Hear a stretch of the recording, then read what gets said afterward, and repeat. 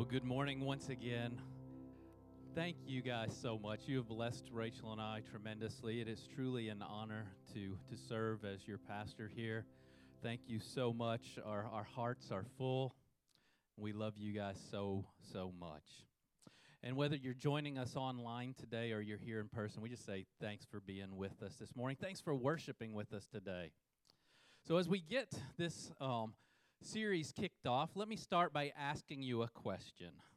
Would you agree that the Word of God is filled with passages or scriptures that we can use to encourage, to comfort, to bring peace, as well as to challenge and correct us? Would you all agree with that? Okay. Would you believe, though, there are many times Christians will use passages or scriptures completely out of context? Believe it or not, they will even say things that they believe to be in the Bible that aren't actually even in there. It's true. Sometimes Christians will even print those sayings or those out of context scriptures on coffee mugs and declare it as truth. There's a coffee mug down here. It says, what's it say? I didn't put this out here, but it's one here. Hope it's nothing bad on here. I know, this is actually pretty good. It says Jesus on it. That's good, right? We wouldn't disagree with that. The only thing I would say is if you have a coffee mug like this sitting at your desk at work and this coffee mug is the only thing that connects you to Jesus, you're probably not being a very good witness. So it's got to be more than just something printed on a coffee mug, right? Far too often we will contribute sayings to the Bible that we've heard someone else say, won't we? Sometimes maybe it's something we read, not in the Bible, but something we may have read, something that someone tells us, maybe a family member, maybe a friend, maybe a Sunday school teacher, or maybe even a pastor.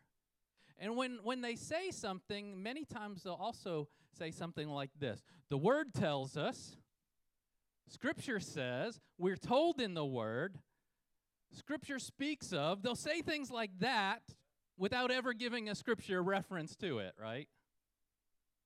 See, the problem is far too many times we take things we hear as biblical truth without ever verifying it ourselves. Let me ask you if you heard things like this. Money is the root of all evil. God helps those who help themselves.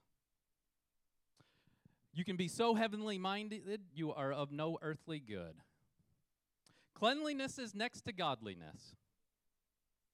When a loved one dies, have you ever heard someone say this? Heaven just got another angel. Or someone got their wings. Let me just tell you, Clarence got his wings in the Christmas movie, but that's not what happens to people. What about this? This too shall pass. God will cast all our sins into the sea of forgetfulness. Some of these sound good, don't they? But you don't find those anywhere in Scripture. What about this one? God never gives you more than you can bear. You heard that one before? Some of you are like, what? Are you telling me that's not in the Bible? We've all heard it. Many of us have said it. Oftentimes quoted at times of trials and suffering, isn't it? Many times after quoting it, you may even hear something like this. If God didn't think you could handle it, He wouldn't have given it to you. And we speak it or hear it with such authority and confidence. Yet the problem is you can't find those anywhere in the Bible.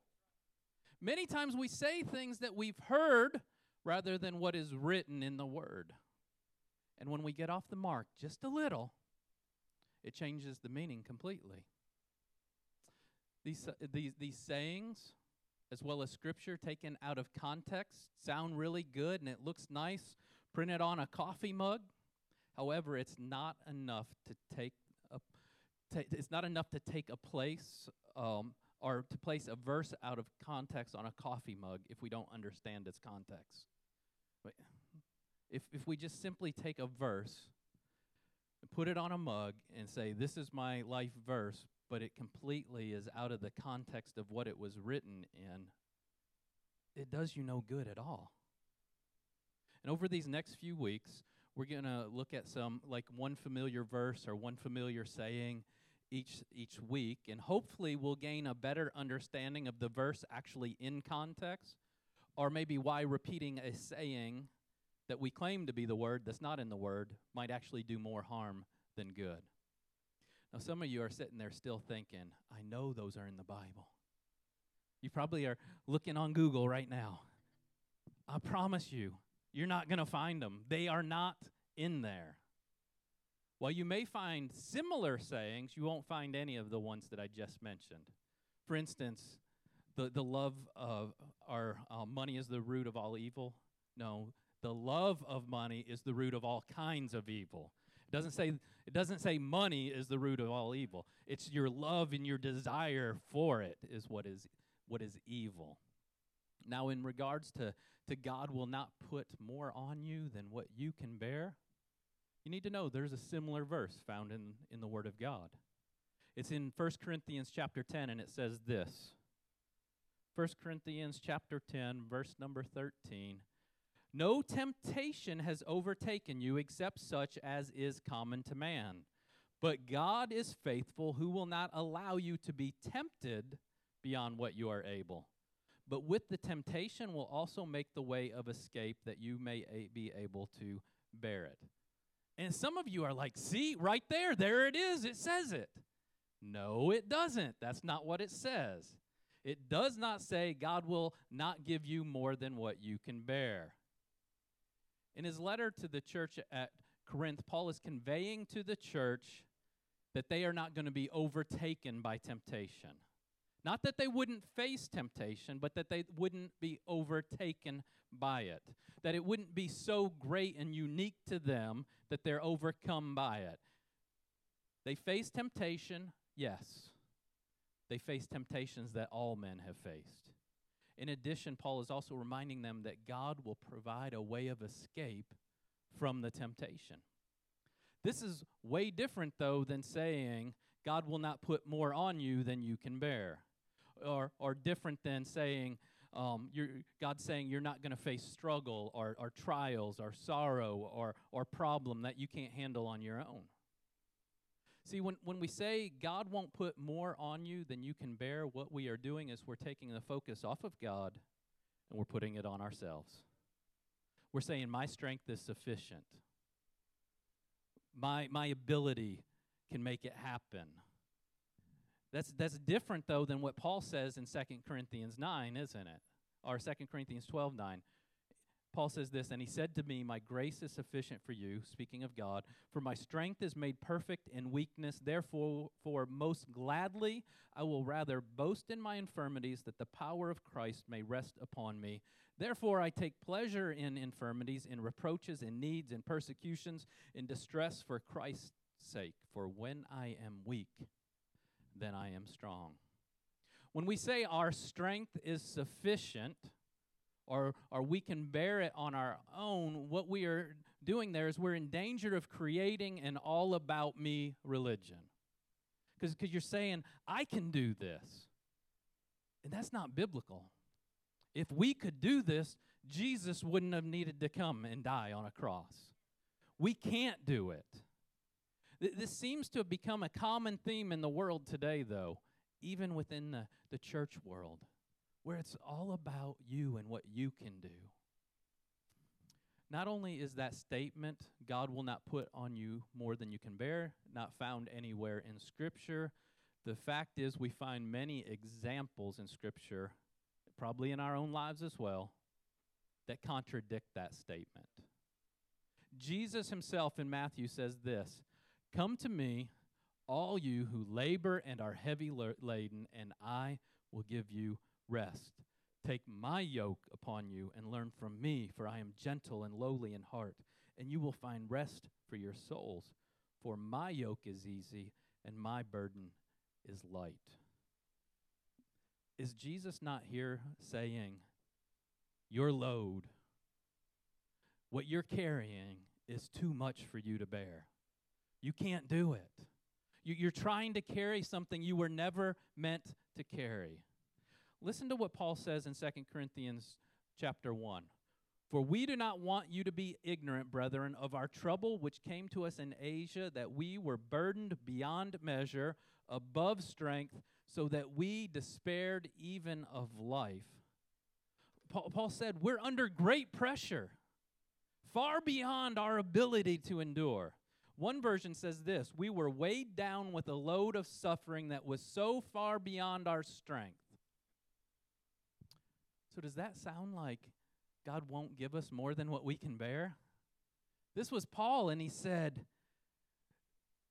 with a load of suffering that was so far beyond our strength. In other words, it was more than what he could bear. It was more than what he could handle. Over and over throughout Scripture, we see evidence of people saying things like, I can't handle it. It's more than what I can do. Yet oftentimes when we see someone struggling through a situation, we'll say these nice little words to them. God won't put more on you than what you can bear. You're going to be okay. When you use this statement, when someone's going through a little financial struggle, it may not seem so off-putting. But what about when someone's going through something a little more serious? What about for the parent who maybe just lost a child? What about when a young child loses their parents? What about a child or a spouse who's suffering abuse? What about the thousands of children who literally die every day of starvation or some treatable disease? What about when someone just got a diagnosis of a terminal disease, or even worse, when a parent just got the news, devastating news of their child? That saying doesn't seem so appropriate now, does it? How does it help anyone who just received the most devastating news they could ever get for us to come along and say, God wouldn't put more on you than what you could handle? I can tell you this, if I just got some devastating news and someone came along and said, don't worry, God wouldn't put more on you than what you could handle, I'd want to punch them in the face. I ain't saying I would do it, but the thought might cross my mind. As I was preparing for today, I asked Rachel, I said, what's an example of a time of when the pressure just seemed too much to bear? What was the time? She said, when we bought our house. I said, what? When we bought our house? That was a good time, right? I said, no, something really tough. What was something really that was just like too much? She said, no, that was really tough. It was too much. It was 15 years ago. We were unhappy with the choice of the schools that our kids were in, and we began to talk, and we're like, what do we do? Do we put them in private school? Do we move to a different school district? And we decided, after looking at the finances and things, it would be better for us to invest in another home in a different school district. So we put our house up we did some repairs around the house, put our house up on the market, got an offer right away, and as soon as we did, we signed a contract to build a house, moved into a rental house on the same street that our house was being built, while our other house was pending. Y'all know pending doesn't mean sold? Sure doesn't. We'd no sooner moved into the rental house than the buyers for our house, their financing fell through, and the pressure began to mount. About that same time, the home health agency Rachel was working for cut her hours, so things began to look a little tight. But then we got another offer. The inspection comes back, and the new roof we had just put on didn't meet codes. You see, in Nashville, you used to could put 3 sets of shingles on a house. What I didn't know 15 years ago was just a couple years before that, they changed the code to 2 sets of shingles on a house. Guess how many ours had on it? 3, that's right. So the work that we had done, the new roof that we had put on, the rental house we were living in, the job, the hours that had got cut, the house that was being built, the pressures begin to mount just a little bit. I had no idea really what to do. Our kids were now settled in the new school. Our house that we dreamed about was being built right down the road from us. We could see it going up.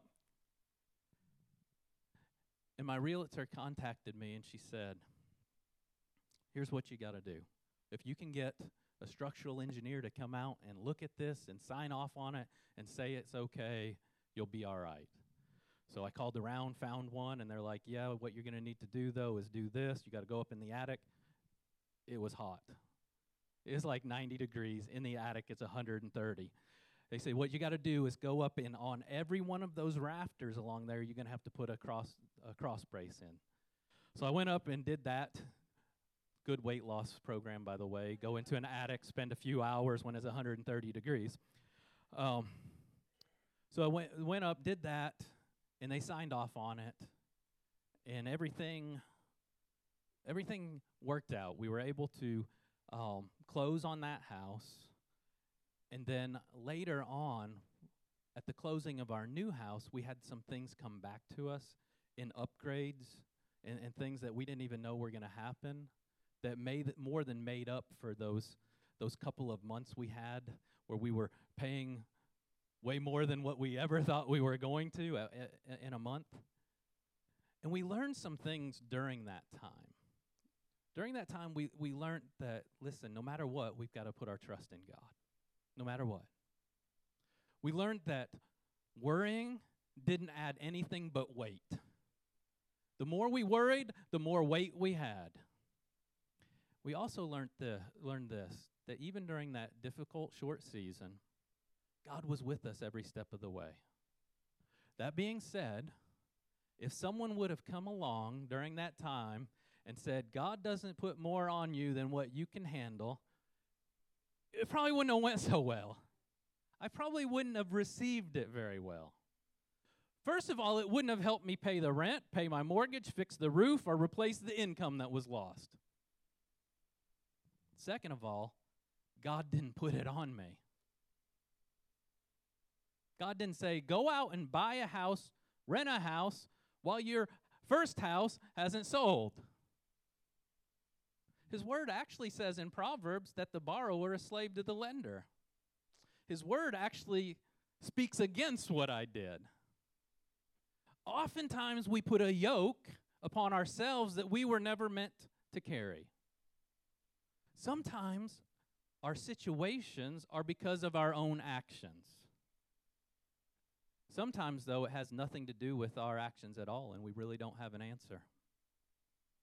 In either case, those words, God wouldn't put more on you than what you could bear, don't offer a whole lot of comfort. Sometimes we really don't have an answer that is fitting, do we? Sometimes things just don't seem fair. And when that happens, we begin to ask, God, why? Why? This is a question you'll actually see throughout Scripture even. You can go back to Abraham in Genesis 18 when he says, should not the judge of the world do what is right? In other words, he's saying, God, you should do what's right. This is wrong. Sometimes, though, the religious people, they're there and they're willing and ready to throw in the reason as to why you're in the problem you're in, aren't they? They'll say things like, must be some sin in your life you ain't dealt with. I'm not going to say that sometimes that may not be the case, but what about the fact that we just live in a sinful, fallen world? How about much of the pain, much of the suffering that is endured in this life is simply a result of the fact that we are born into a sinful world? With the sin of Adam and Eve, death entered the world. With the sin of Adam and Eve, sickness entered the world, pain entered the world, curses entered the world. Sometimes our struggle is a direct result or consequences of our actions, like trying to sell a house, buy a house, rent a house, all at the same time. Because sometimes we just do stupid things, don't we? Sometimes we don't have anybody to blame but ourselves.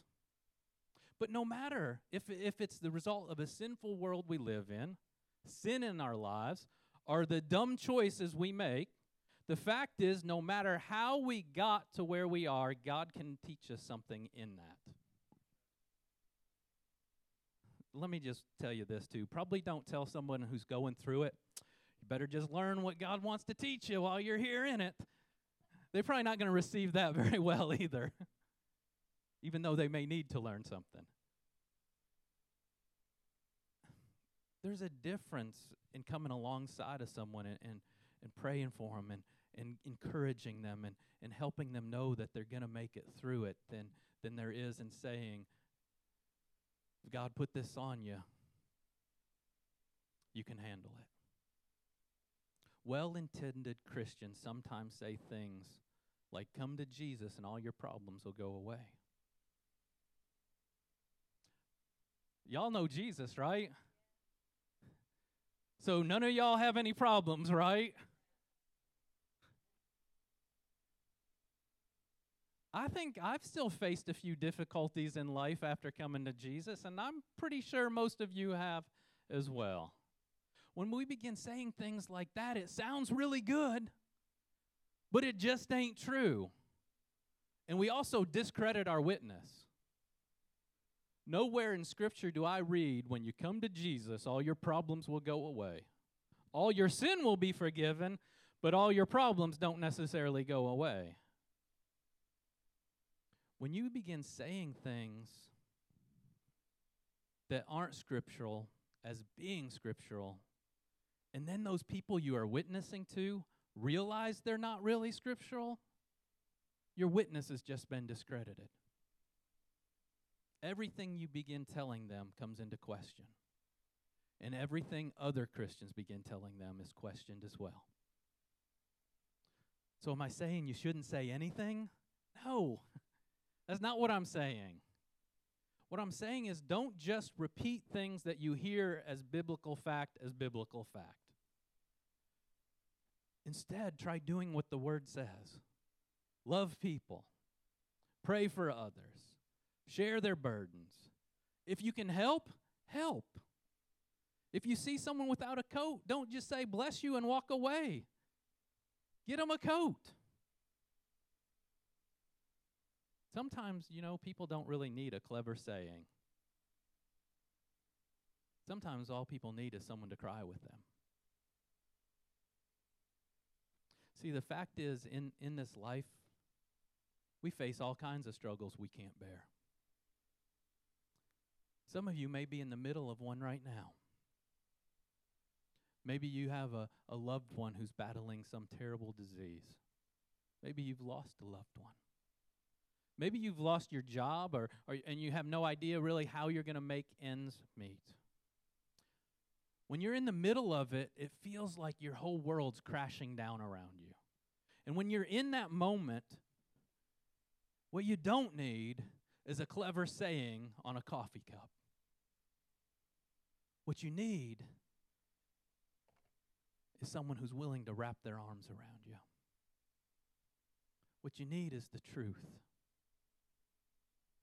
And as easy as it may be to say, God never gives you more than what you can bear, can I just tell you there's real danger in saying that?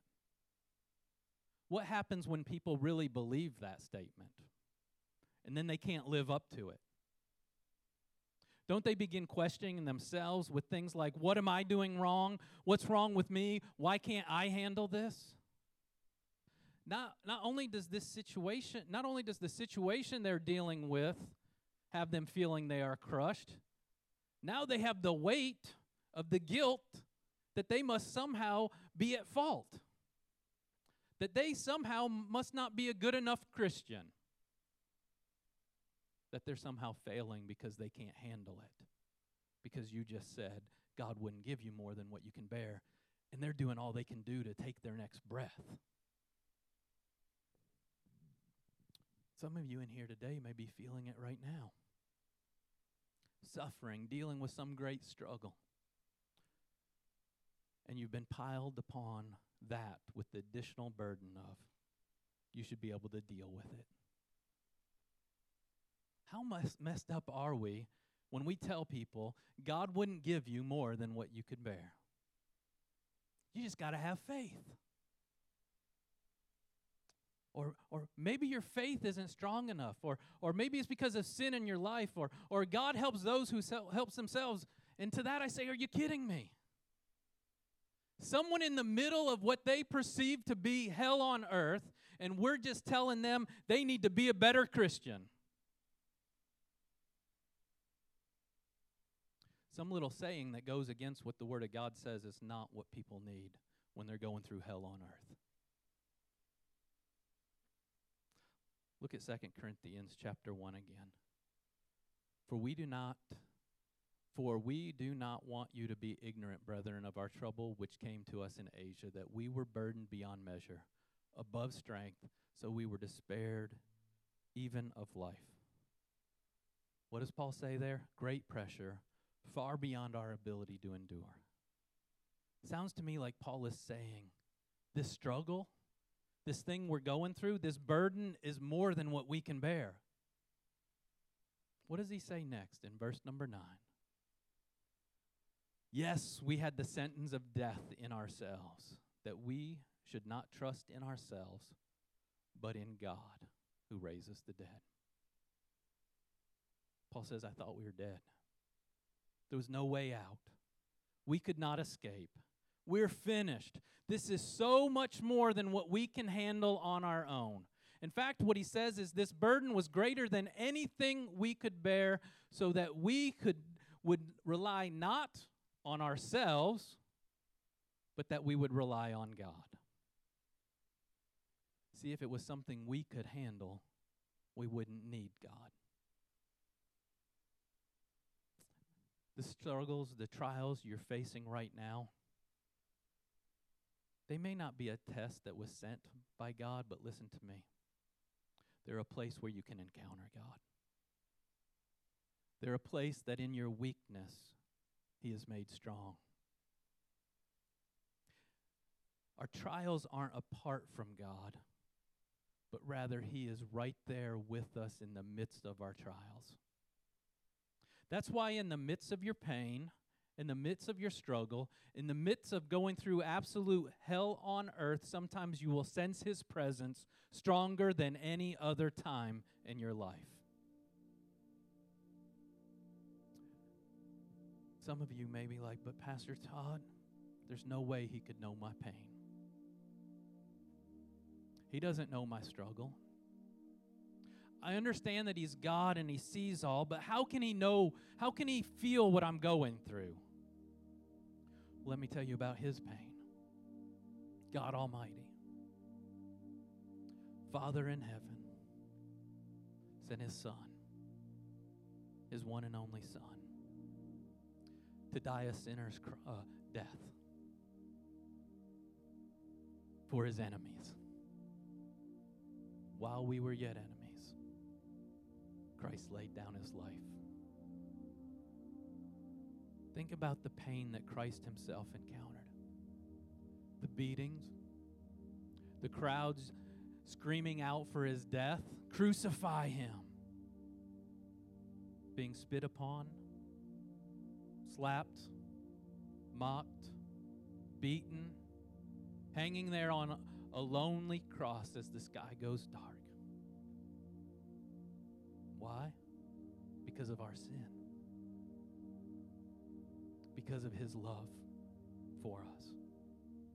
Does He know your pain? Yeah, I think He does. Your struggle is not apart from God. He feels your burden. He sees your heavy load, and He knows you can't handle it on your own. It's more than you can bear. That's why Jesus said, "Come to me, all you who are struggling. All you who are struggling hard and carrying heavy loads, and I will give you rest. Put upon my yoke and learn from me.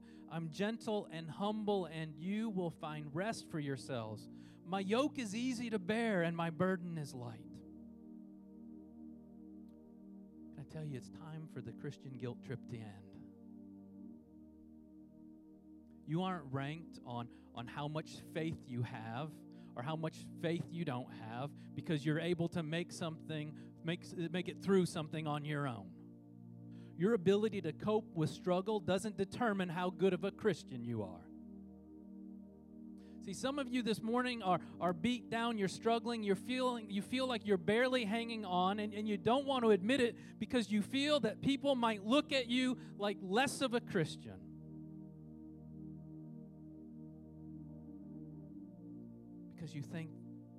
Because maybe you've been told that you should be able to handle it on your own. Please hear me on this. Jesus said, "Come to me, all who are struggling hard and carrying heavy loads, and I will give you rest." Your level of faith is not determined by your ability to handle your struggles on your own. Paul said, "Indeed, we felt we had received the sentence of death. But this happened that we might not rely on ourselves, but on God who raises the dead." Church, you're not in it alone. Paul tells us in his letter to the Galatians, bear one another's burdens. This building, this body of believers, this place we call a church is a place where people can feel that they can come together, that they can share their burdens and not be condemned for them. In John 13, Jesus tells us, "By this everyone will know you are my disciples, if you love one another." Can I tell you, part of loving one another is bearing one another's burdens. Some of you are beat down. You're struggling. You feel like I can't hang on anymore.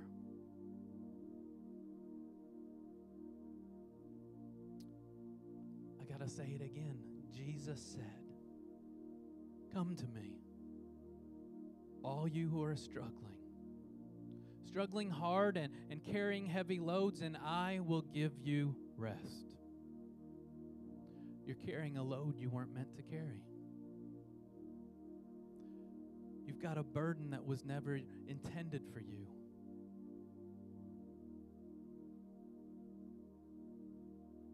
You need Him. We can't do it on our own. We need Him. And we need each other.